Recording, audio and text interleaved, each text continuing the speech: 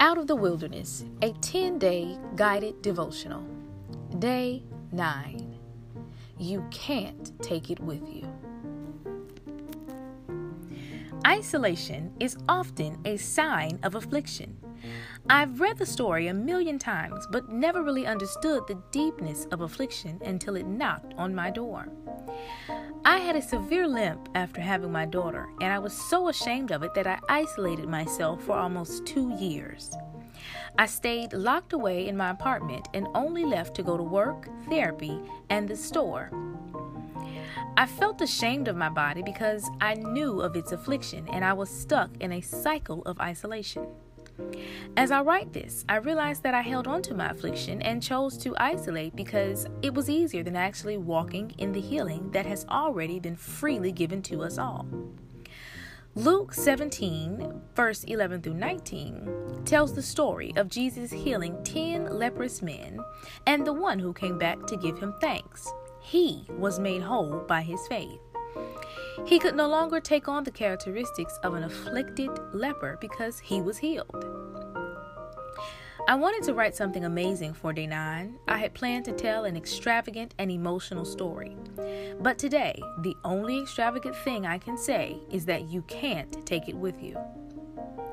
There is a promised land address with your name on it, but the leprous attitude will cause you to miss it. I know this to be true because I can remember several instances where I was so busy holding on to my affliction that I missed my opportunity. Overcoming my stroke was one of the hardest things I've ever had to do, but I can no longer take it with me. The Bible instructs us to forget those things which are behind and reach forward to those things which are ahead. We press towards the goal for the prize of the upward call of God in Christ Jesus. The children of Israel were so close, but they could not release their old habits and believe in the promise. They were afflicted in their minds, and it cost them the promise. The Bible does not say that we will be healed. It says that we are, but our minds have been afflicted, and we do not always walk in it. Life happens to us all, and sometimes it hurts really bad, but we cannot take it to the promised land.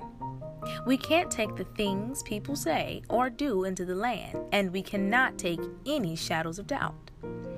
God has brought us all to this point, and He will continue to lead the way. Let this be the day that you release anything that cannot help you live your best God-first life. Make room for the good things God has planned for you.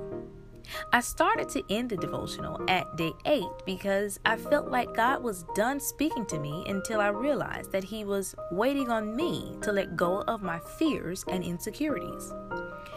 I needed to release my resentment related to having a stroke at age 23. I needed to release feeling like a failure for being a single mom, and I needed to release the thought that I was afflicted. It took me 3 days to digest this pill and rip off the scab to let it all bleed out. This is the last time that I will write about surviving a stroke, not because I'm ashamed, but because I can no longer take it with me. God healed me, and my faith will continue to make me whole. Today, I stand in the mirror with you and release. I release my stroke. I release feeling unworthy, unlovable, weird, and insecure.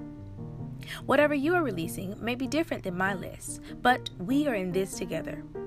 Release whatever you may need to, and when you're done letting it go, let your eyes look straight ahead. Fix your gaze directly before you and press, just as Philippians chapter 13 and verse 3 commands. The promise is bigger and better than the baggage we hold in our hearts. Now we must press on to Canaan land.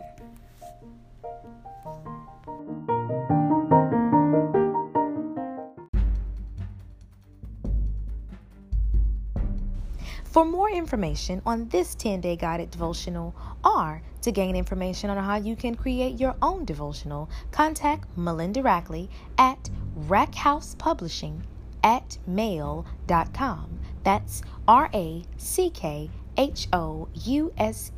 publishing@mail.com. Thank you.